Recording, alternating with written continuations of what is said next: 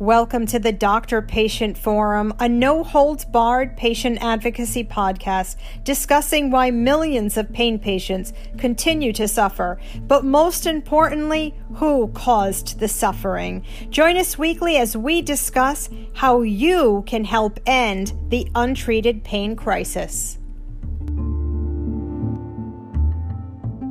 Before we get started on this episode of the Doctor Patient Forum podcast, I would love to just give a quick shout out to our brand new patrons who have joined the Doctor Patient Forum Patreon page since our last podcast episode. Candace, Karen, April, Amanda, Bruce, Lisa, Tina, Roberta, Joni, Lynn, Holly, Lorraine, John, Lucina, Suzanne, Carol, Kimberly, Sandy, Richard, Ann, Boca del Vista, Christine, Dryland, at the end of my rope, Diane, Paula, Jenny, Rebecca, Bonnie, Rebecca, Donna, Marissa, Geraldine. Again, we are so grateful for all of your support, and we hope you're enjoying the page. As some of you know, Brittany Hightower, who suffered with sickle cell disease, lost her battle in January of 2023. What you are about to hear is her recording of an ER visit in, I believe it was October of 2021. I do need to warn you ahead of time, this is very difficult to hear. I've heard it so many times, and every single time it takes my breath away. But I'm going to play portions of these TikToks that were the recording from this ER visit. I will link in the show notes where you can see her entire story. It is on a TikTok channel called Escaping Sickle Cell Hell, which is the TikTok channel of our guest we are having on today. So all of that information will be in the show notes. Marissa was the advocate of Brittany. My pain and what's wrong with me, and you're totally ignoring this is a hospital. No, you are putting my life in danger by sending me home. So Dr. Sad again. I don't care to be consulted. It doesn't matter. You're sending me home, and that's a danger to me. That is a danger. I would not have come if I didn't believe I was sick. You can see it in my blood record that I am in a crisis. So how in the world would a hematologist and blood doctor suggest that being at a 6 is good? That doesn't make any sense to me. Well, and even if it's not blood, like you're not even looking at pain control. I'm not gonna come here if I have pain meds at home. Why would I come here if that was working? If that was working, I wouldn't have came in the first place. And you think because you gave me a measly milligram when I take 8 at home, what do you think that's going to do? Any other time, I would get admitted for pain control, and they would do what they had to do. And when I was comfortable, I would leave. I am not comfortable right now.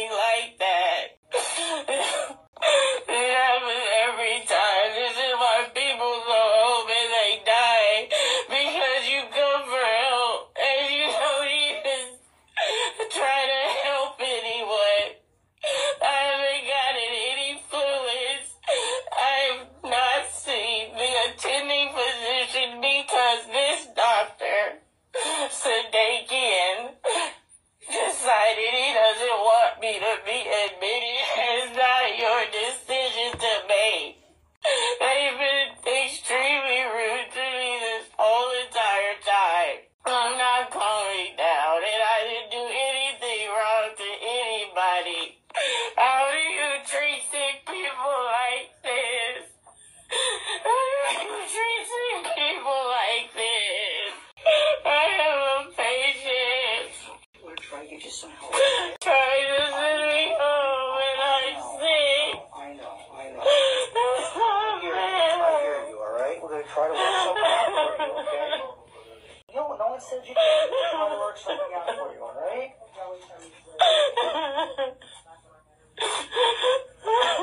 Now she's lying last time. So they pretty much have me labeled, and that's not fair. I'm still a human being. And I deserve proper treatment. Yes. We'll be right back, okay? What you just heard was part one of Brittany's recording in the emergency room. You heard Brittany begging for pain relief, begging for her life. The nurse was just like, you need to calm down. I'm going to give you some time to just calm down, right? Because that's what it's all about, isn't it? What you heard at the end is a police officer came in after the hospital called the police on Brittany because she was such a criminal begging for pain relief in a sickle cell crisis, right? What you heard at the end was a police officer actually being more compassionate and kind to Brittany than the nurses were. You heard her saying, I didn't do anything wrong. I'm sick. And the police officer saying, I know, we're going to try to get you help. So this next part of the recording is what happened when the police officers came in to talk to Brittany. Hello? So do you know why we're here? I don't care why you're here. It's not fair. This is not good treatment. So if they want me to leave, then I want to file a police report of mistreatment because this is wrong. Okay. Well, they want you out of here, and they need to get that thing out of your chest there so we can get that done. So let's do that so we can get you a ride and get you going, okay?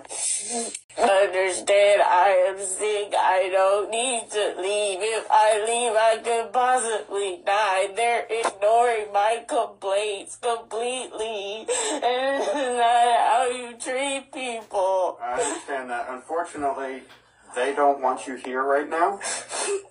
And I'm not a medical professional, so I can't get involved as far as the medical aspect of anything. You can't ban someone from a hospital when they're sick. I can see if I wasn't ill.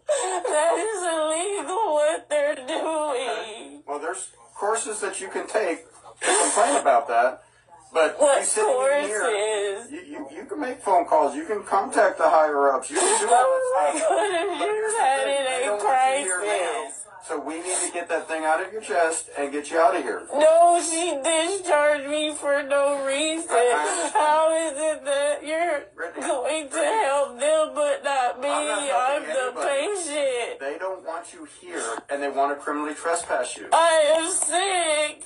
How are you gonna So trespass are you going to let them take me? that out of you? No, I need help. Why are you not understanding this? So let them get that thing out so we can get going, okay? Until I'm able to press charges, no. I have There are requested. no charges that you can press. Yes, I can. I can there's request not. mistreatment. And we're They're not gonna sit here. mistreating me. Okay, you can contact whoever you want about that. Criminally, there's nothing we can do about that. I'm not a criminal. I'm a sick patient. You're going to become a criminal if you don't Just get out and because get they out. discharged me Do you want to against be my arrested for criminal will. trespass? 'Cause you're I'm not going to get any sick. help in the jail. How are you gonna arrest me when I'm sick? It's a hospital. They're to help me. So you're telling me there's nothing I can do? Let me try and shed some light here. This number goes to the complaint department for the hospital. They're the ones that can help you more than we can, okay? They have not committed a criminal offense here. They said they... I haven't done anything. I know, but I'm explaining what you do right now, right? So you can call this number and complain to the hospital. Alright? So that's the number for them. They're the ones that can help you more than we can as far as an offense report, because we don't really have anything other than if you don't leave, there will be an offense and you will be the suspect and the arrestee if you don't leave like they've asked you to. This number you can call and complain about the service you've been given here and how it wasn't up to par. So what is the point of y'all if y'all can't help? What is the point if nobody can help me? I came here because I was sick and this is a hospital. Why don't you have your ride? They can take you to JPS. Why don't you go over there where they can help you? But when I need to go somewhere else and start over. We're done. We're not going to sit here and argue for the next 3 hours. They don't want you here. They're criminally trespassing you. You're not allowed to come back. If we don't get this out of your chest and we get out of here now, you're going to be arrested for criminal trespass. So I'm going to have them come in and get this thing out of you so we can get you your ride and get you going. If you want to go to a different hospital, that's completely your right. They don't want to treat you right now. For whatever reason, that's nothing that I have to do with. They're refusing to treat you, or you're not letting them treat you, or they've treated you. Irrelevant. They don't want you here right now. So we have to go because now we're interrupting other patients and other staff. Okay? Have them come in and get it out. So they're going to come get it out. I don't want to arrest you. You don't want to be arrested.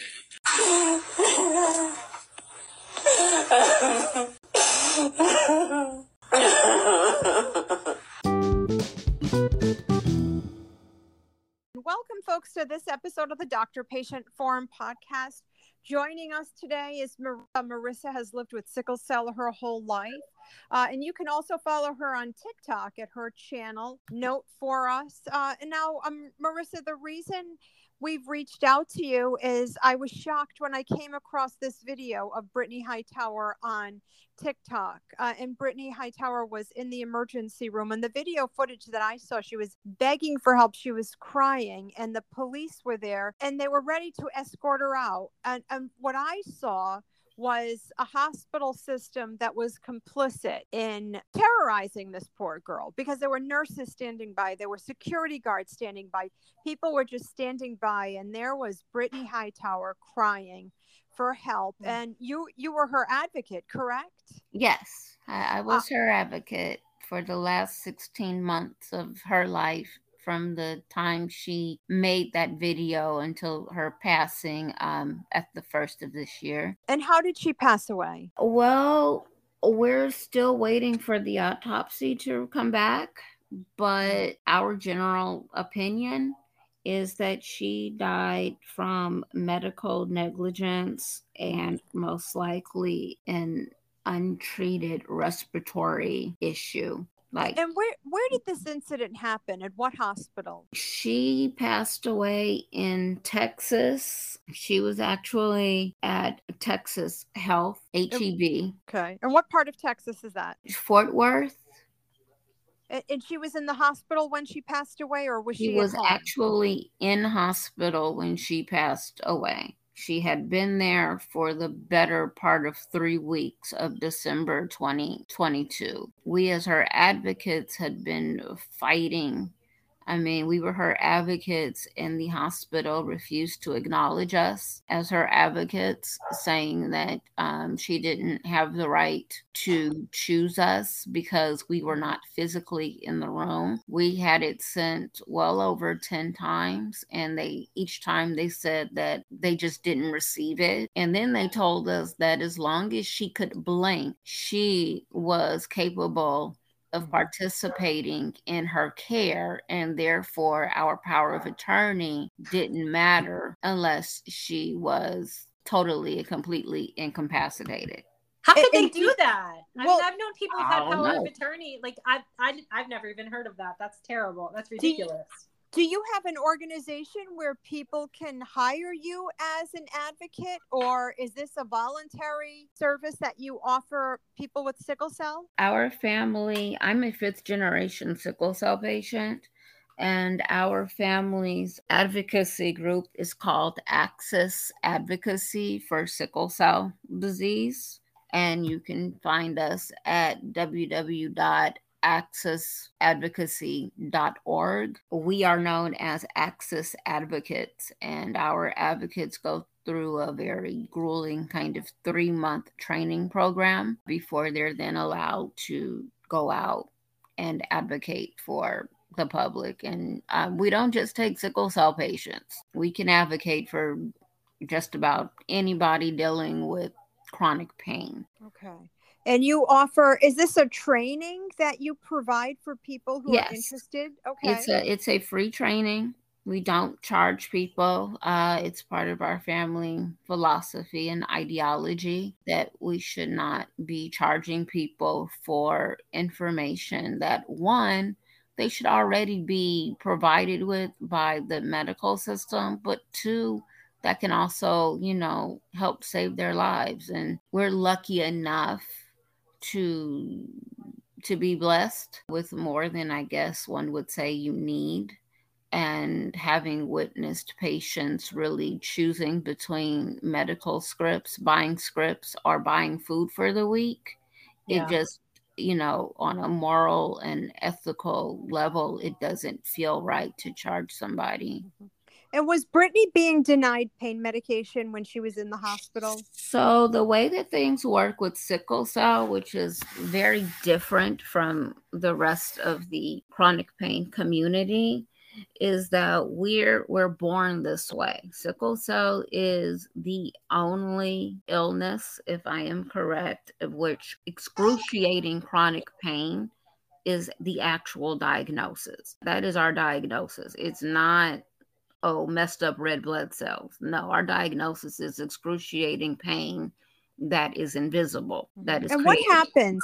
Walk us through what a sickle cell crisis is. So to get to a sickle cell crisis, you have to understand sickling. So real quick, we make our red blood cells normal, like you guys. Okay. So they come out the gate, happy, whole, slippery, and ready to go. And as they're traveling through the body, dispersing their oxygen molecules, the minute that they let go of that last oxygen molecule, a number of them implode. The red blood cell will actually implode.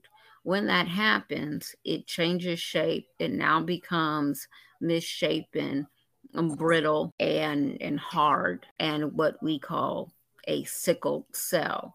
But the main part of that is that it releases the iron molecule known as heme. Heme is poisonous. It is not meant to free flow outside of the red blood cell. Like if heme went into your bodies, you'd be dead. But somehow we have adapted to this. The problem is that heme is incredibly sticky. It has a very viscous kind of molasses texture because that's the molecule that binds oxygen in the lungs within the red blood cell before it goes out to the body to disperse it to your organs. And so when the heme gets released from the red blood cell, it then soaks everything around it. So just imagine like a bottle of syrup exploding in a bag of groceries. It's just sticky. And that causes blockages. Those blockages build up, and that causes the excruciating pain known as a sickle cell crisis. Of course. That's going to be so painful. I remember when my dad was admitted to the hospital and the nurse came into the hospital to help my dad. And my dad said, no, help him. Because it was a young guy. He was probably 19. He's like, please, he's suffering so badly with sickle cell. And that was the first time I saw how a person with sickle cell was treated. And that was years ago. Because I didn't even know what sickle cell was. Yeah. And you would think that in 2023, doctors would check their bias, but they haven't.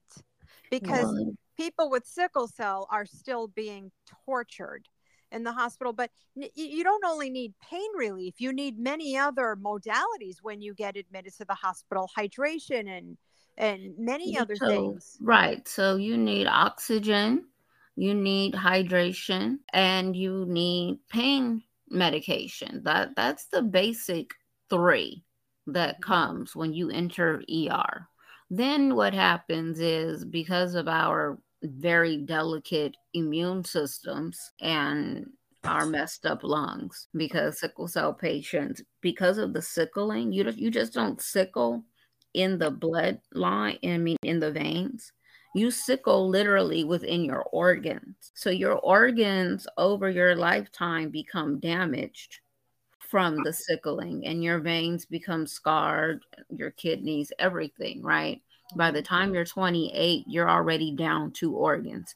Your spleen is gone and your gallbladder is gone. And so that leaves a lot of strain to be put on your kidneys and your liver in terms of the filtration system that the body has set up for itself, right? And you then end up a lot of times having some type of an infection, one of many, and a lot of respiratory issues. And, we talked about Brittany. One of Brittany's main problems was she had sickle cell induced asthma, and we could not even get the hospitals to issue her an inhaler, a nebulizer, breathing. They put her breathing treatments PRN. They wouldn't even schedule them. So when she was already crisis, now she has asthma, which must have been terrifying for her, because now she can't breathe on top of having this horrible sickling pain. Right. And because I know when I get called in to advocate for people, it becomes a hassle. And then the charge nurse is going to come in and take my information. I don't even send over. There's no paperwork. Sometimes there's no time to do any of this, because when the patient calls us, they're desperate. And it sounds like the hospital just refused to acknowledge that you were her advocate because she was capable of making those decisions. They no, they didn't acknowledge us as her advocate because they were beyond bias. I mean, honestly, this is medical discrimination at its worst, because we aren't talking about one hospital, you guys. We aren't talking about one city. We are literally talking about all of the major medical groups within the Texas, Houston, Dallas, Austin, Fort Worth area. So she was blackballed. She was blackballed by the system. Completely. Because can you explain how that happened, Marissa?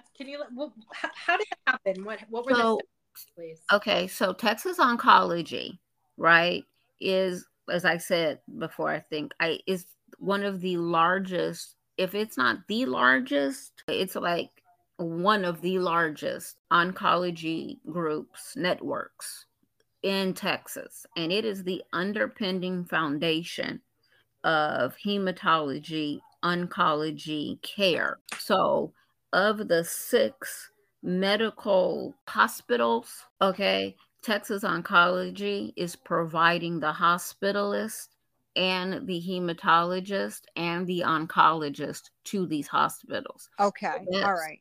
I get that. You get it? Yeah, of course. Absolutely. So it's like these are contracted.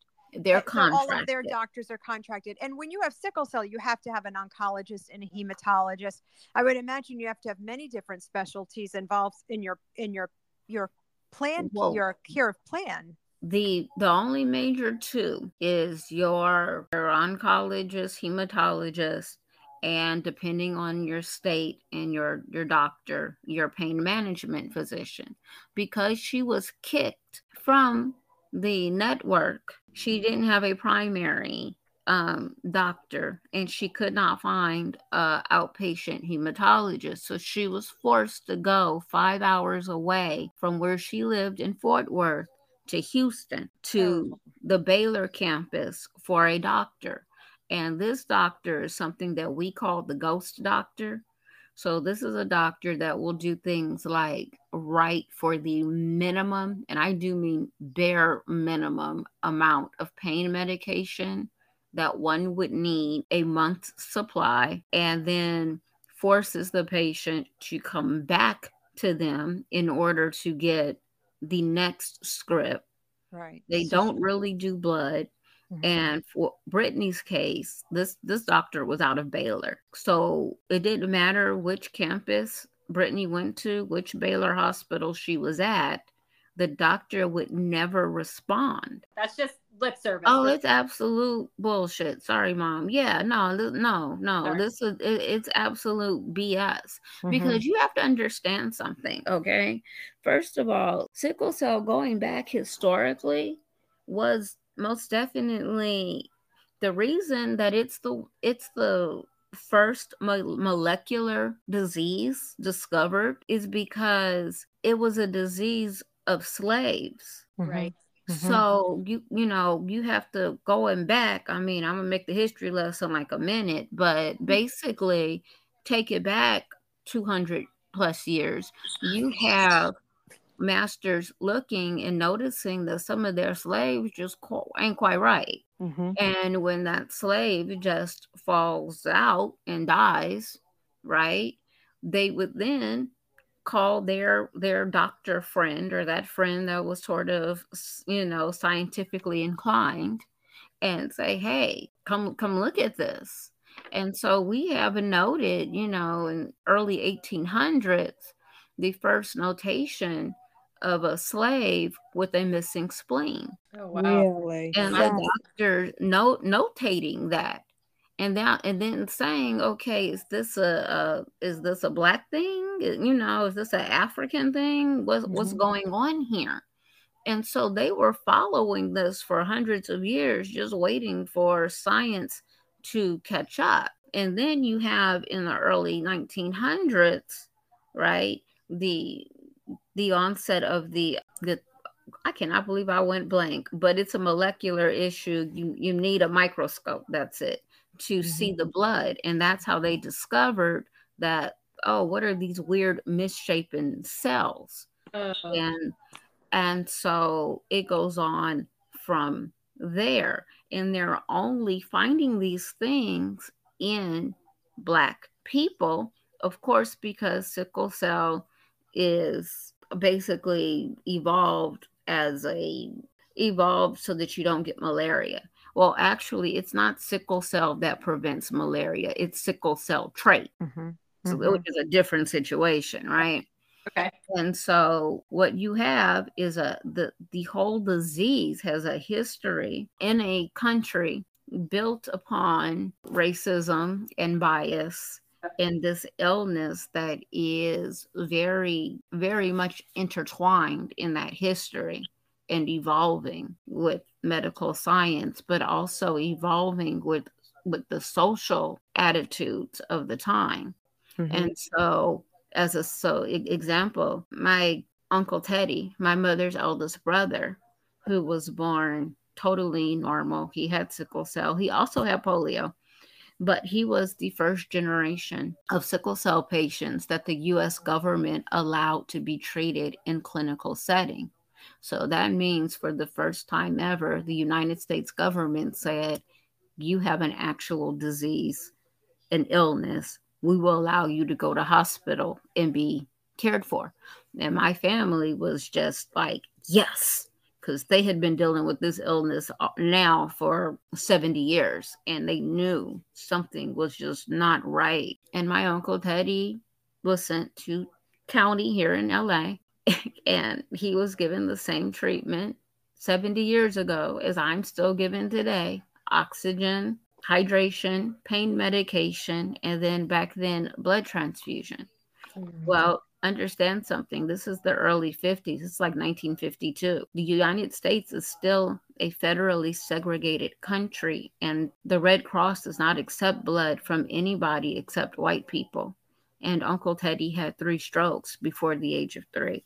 Went from being really a prodigy of a child, I mean, brilliant little boy, to being both physically and mentally handicapped. And he never developed beyond really kind of the age of 9. And they told my grandparents, they said, well, look, y'all are young.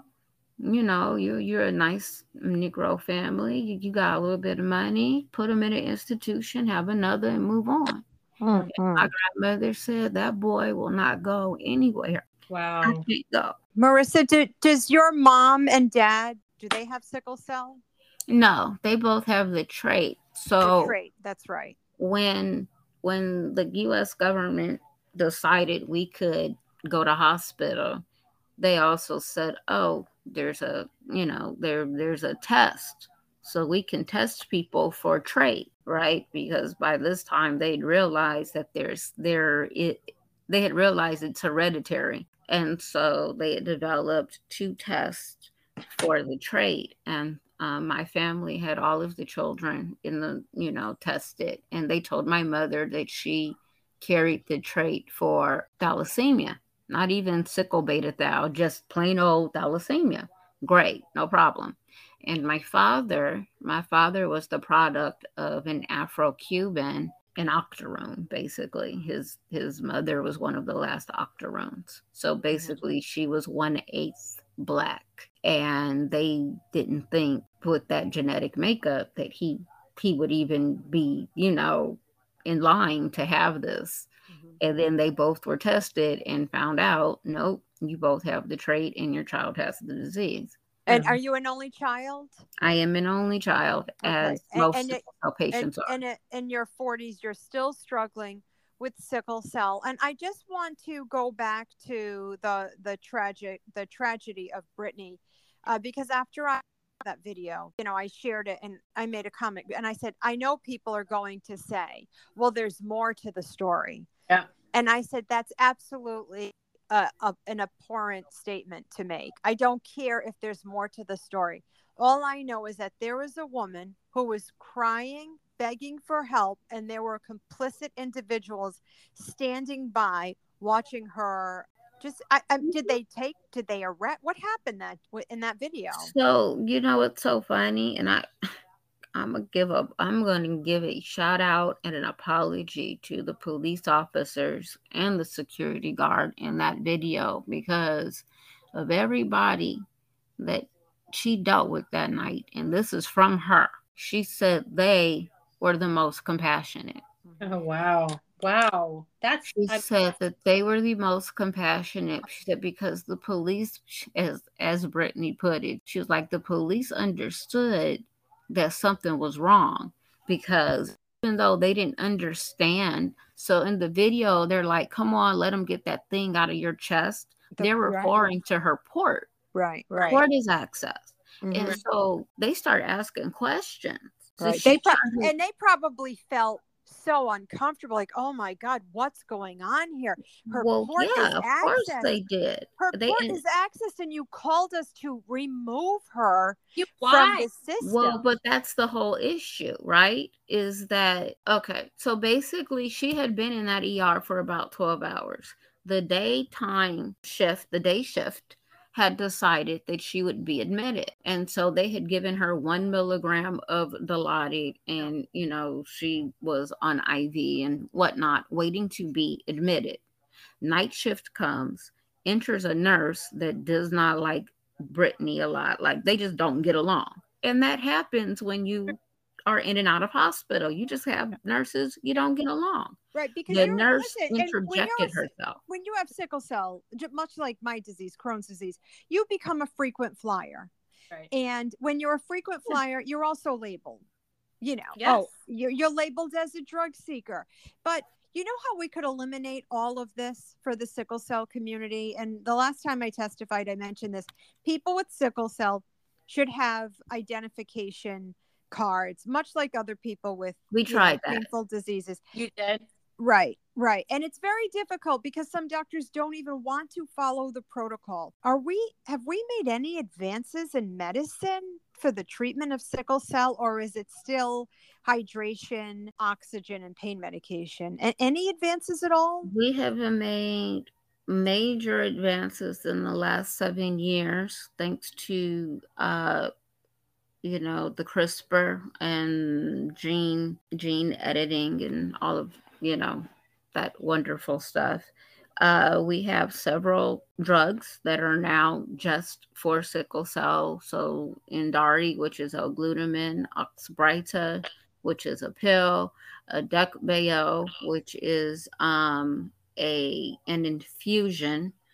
And then, of course, we're working on just, going in, removing that one little rung in the DNA ladder that that holds the sickle cell, because we're known as a one gene disease, and then replacing it with something that's far less interesting, and boom, right? You are supposedly cured of sickle cell. The problem is that sickle cell is a chronic illness. So even though you're cured of the acute pain and issues that come with sickle cell, you're still left with the chronic damage that it's done Of to the course, body. right? All of that disease has taken on your body. Yeah. How could you possibly feel like $1 million if you've been cured? Now, the most important question: do you think the 2016 CDC opioid prescribing guideline has affected the sickle cell community negatively? Well, beyond that, the issue with sickle cell, you brought up the card. Issue with sickle cell is that out of the 3 to 4 years of advanced training we require of our medical professionals, they get about 30 minutes to an hour on sickle cell, in which they're told it's a horrible illness. It causes excruciating pain. Its patients they're hospitalized quite often throughout their life. And then immediately, almost in the same breath, they're told they're complicated. Don't believe them, especially the adults. Our medical system has trained our professionals to be warned about sickle cell and not educated. So literally what ends up happening is, as a child, right? Nobody likes a sick kid. We used to think sickle cell got so much support because pediatric sickle cell doctors were just so amazing, right? But in actuality, it had nothing to do with that. It's just that nobody likes to see a sick kid. Right. And sickle cell children, because they are in hospital so often and because they're not dying, they're being managed, we are the superstars of peds. I'm not gonna lie, like I would be in pediatrics and they would be walking donors through, and all I had to do was smile, say hi, turn around, and checkbooks was flying, boy. Hey, how much you need? 'Cause we have to ensure this little girl grows up to be somebody. And now it's Well, different when you're an you adult. hit 18. Yeah. No, you hit 18, all of a sudden, all of that training, all of that education, because you can't grow up in a hospital and be stupid. That's You true. can't grow up in a hospital and not be a problem solver, right? So you've been trained for 18 years. I mean, consider this. By the time I was 6, I could command a room of doctors at 6. So what do you think I can do at 18? And why do they warn doctors that you're difficult?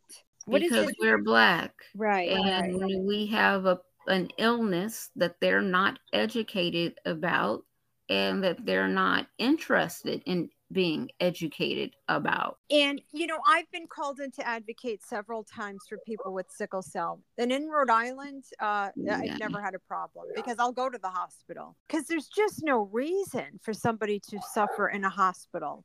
But I have heard from another person with sickle cell in Connecticut. She said, this doctor is just horrible to me. Yeah, we have at Yale. Yes. And every time she's in the hospital, it's always pulling teeth to get pain medication. And I think they use the word conniving with her. And I remember saying she has sickle cell. If she's combative, it's because she's suffering and she's begging you, and you have the power and you're withholding the And medication you're judging. from her. Of course they're judging. They're judging. So it's your sickle cell is really, in all honesty, doctors should be happy to see us coming because we've grown up in the hospital. We know how it works. We know why we're there. We know what we need, and we're perfectly happy to stay and be treated so we can get back to our lives. Instead, what happens is the minute that we come in, we are immediately interrogated and subjected to their suspicion. And anybody can interrupt our care. And when I say anybody, I do mean anybody. And it happens. The janitor to the head of the hospital. A janitor laughed coming out of my room once, and a hospitalist came in and said, "Oh, I'm putting you on PO today." Right, and I said, "Why?" Yeah, Oh, well, I just saw you interacting. It looks like you're doing good to me. You don't need this anymore. right, right. They don't, and I know for another, when I advocated for this girl, they didn't want to give her the IV Benadryl with No, the IV pain medication, and that became a but nightmare. they'll And happily do it for cancer patients, though. And that's what's so hurtful. sure, The sure. thing is with sickle cell, we grow up in hospitals. Some of our greatest teachers and some of the people who have helped to raise us are nurses. I do have a question. Why are there not, or maybe there are there any just specific clinics No, just for sickle cell? there are a few, but unfortunately, with the exception of maybe one that's run by Dr. Marcia Treadwell here in Oakland, California, she's the only clinic that I know of. Actually, I think there's a second one where they actually put the ASH NIH guidelines for sickle cell crisis to the test, and within 3 months found that they had like a 30% drop in patients coming to the ER. Within 6 months, they discovered that I was like a 50% drop in admissions. I mean, huge percentages in patients either not having to be admitted or when they were admitted, their stay being cut by almost half, if not more, just by following the guidelines that doctors all over the country are refusing to even look at, because I think it's an ego issue. Absolutely. Our Yeah. doctors don't have the education, the expertise, nor the experience, right, to have the ego that they do when it comes to sickle cell. And at the end of the day, when you have a patient, and I hate to take it there, but in Brittany's case, you had a little black girl Yeah. that knew what she needed and that was going to Absolutely. fight for her life. And And she she was fought. vocal. And because she She was vocal, fought. she was considered to be She combative. was combative. She Right. was difficult. She was manipulative. She was all of that. And she was absolutely none of those things. She was a problem solver. She was an avid learner. She was somebody that, like, did not like confusion and mess. She was always trying to fix things. And that's the thing. When you're a sickle cell patient, you're not seen as trying to streamline your care the way cancer patients are seen. And I'll give you an example. I could get medicated, right?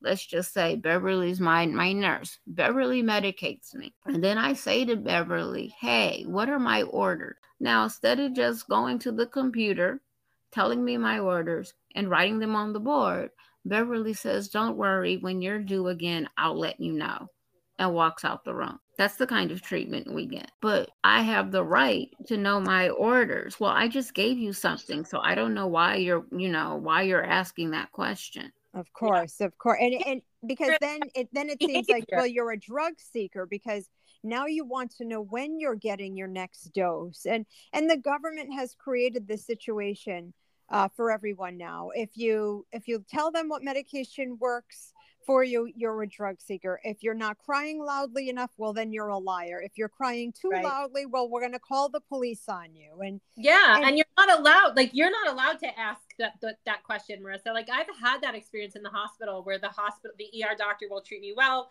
the hospitalist admits me, and the nurse comes in, and I'm like, can you just tell me what my orders are? That very exact situation, that very same thing, and they're like, why do you care? You just got something an hour ago. You're fine.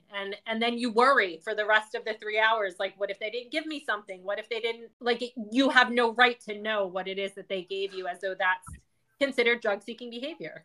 And the thing about that, which is so crazy, is that if you look up what hospitals or specialist advocates, whatever you want to call them, the people that hospitals have hired to like manage new patients, especially cancer patients, Yeah. They tell them, you know, get familiar with your medical records. Make sure you have a copy.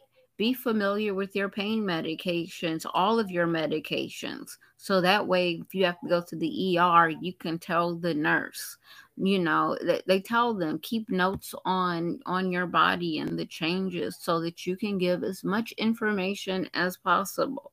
All of these things that they're telling new cancer patients to do are things that we've been doing for years, but somehow it makes us an illegitimate patient. It makes us drug seekers. It makes us addicts. And what trips me out, let's just take it there real quick. Addiction is a multi-trillion-dollar a year Right. business from the first time you shoot up until that 15th time you go to rehab and it finally works.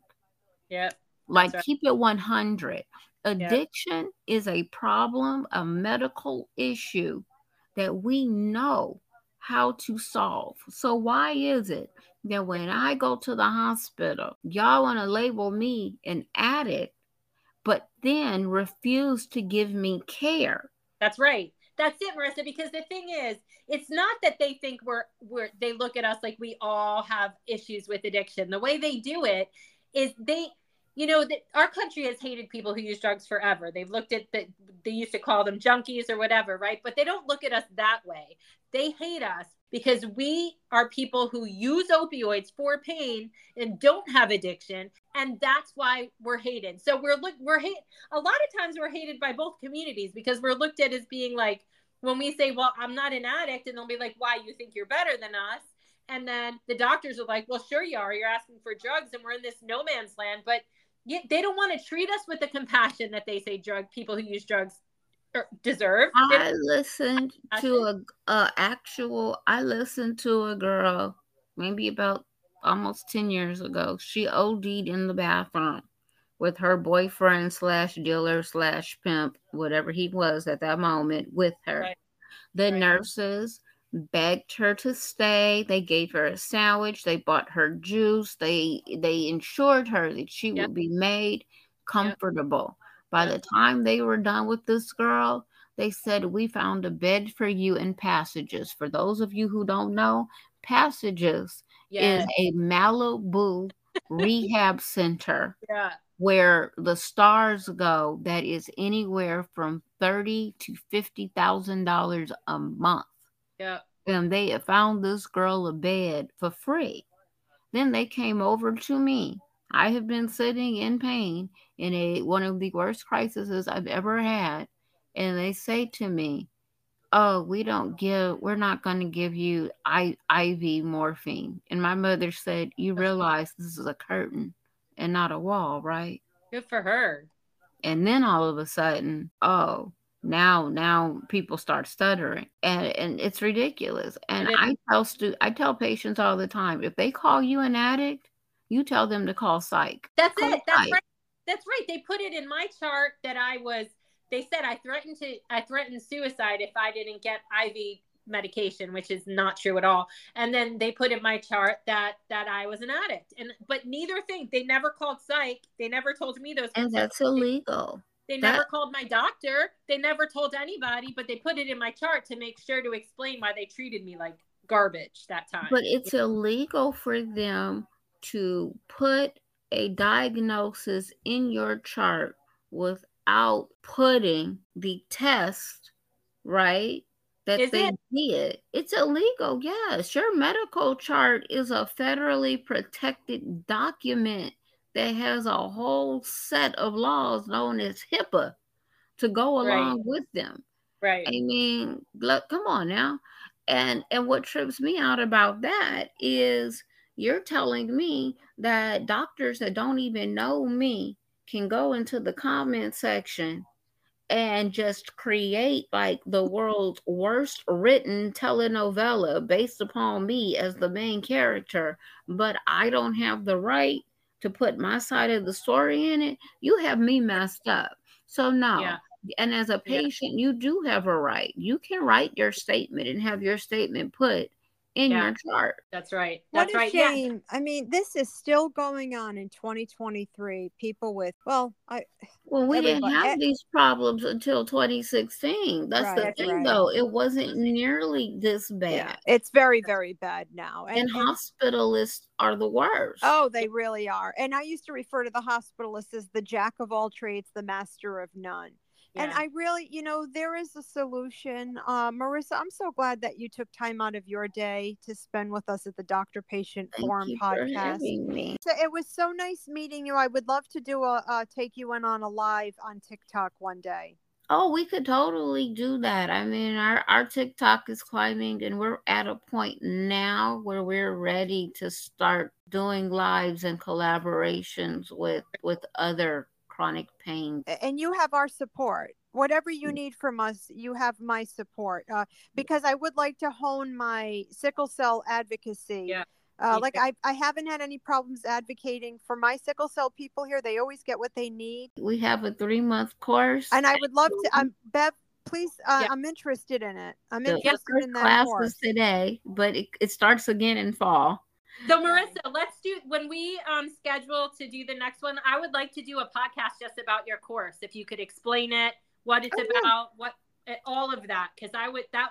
And I also want to learn how to, I've never advocated for sickle cell patient.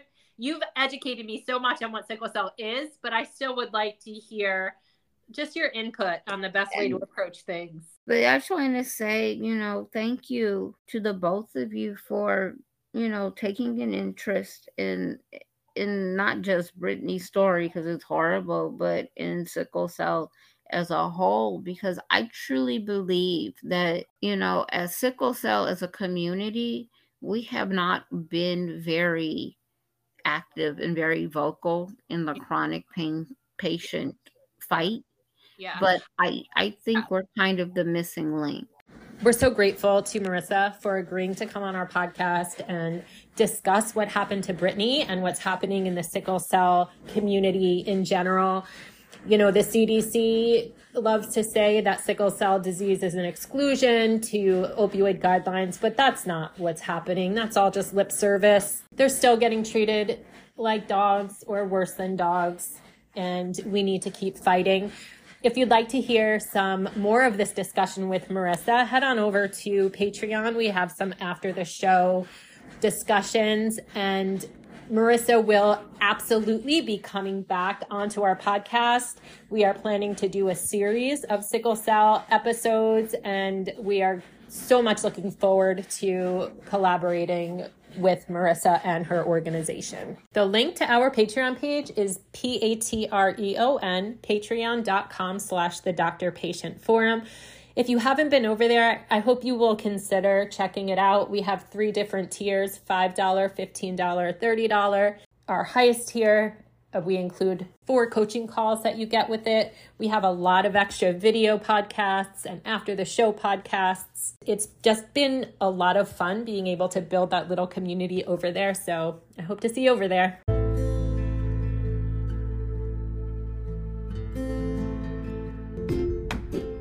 Thank you once again for listening to our podcast. If you're enjoying our podcast, please follow us on Spotify, leave us a review on Spotify or Apple Podcasts, and share with anyone that you think might benefit from this information.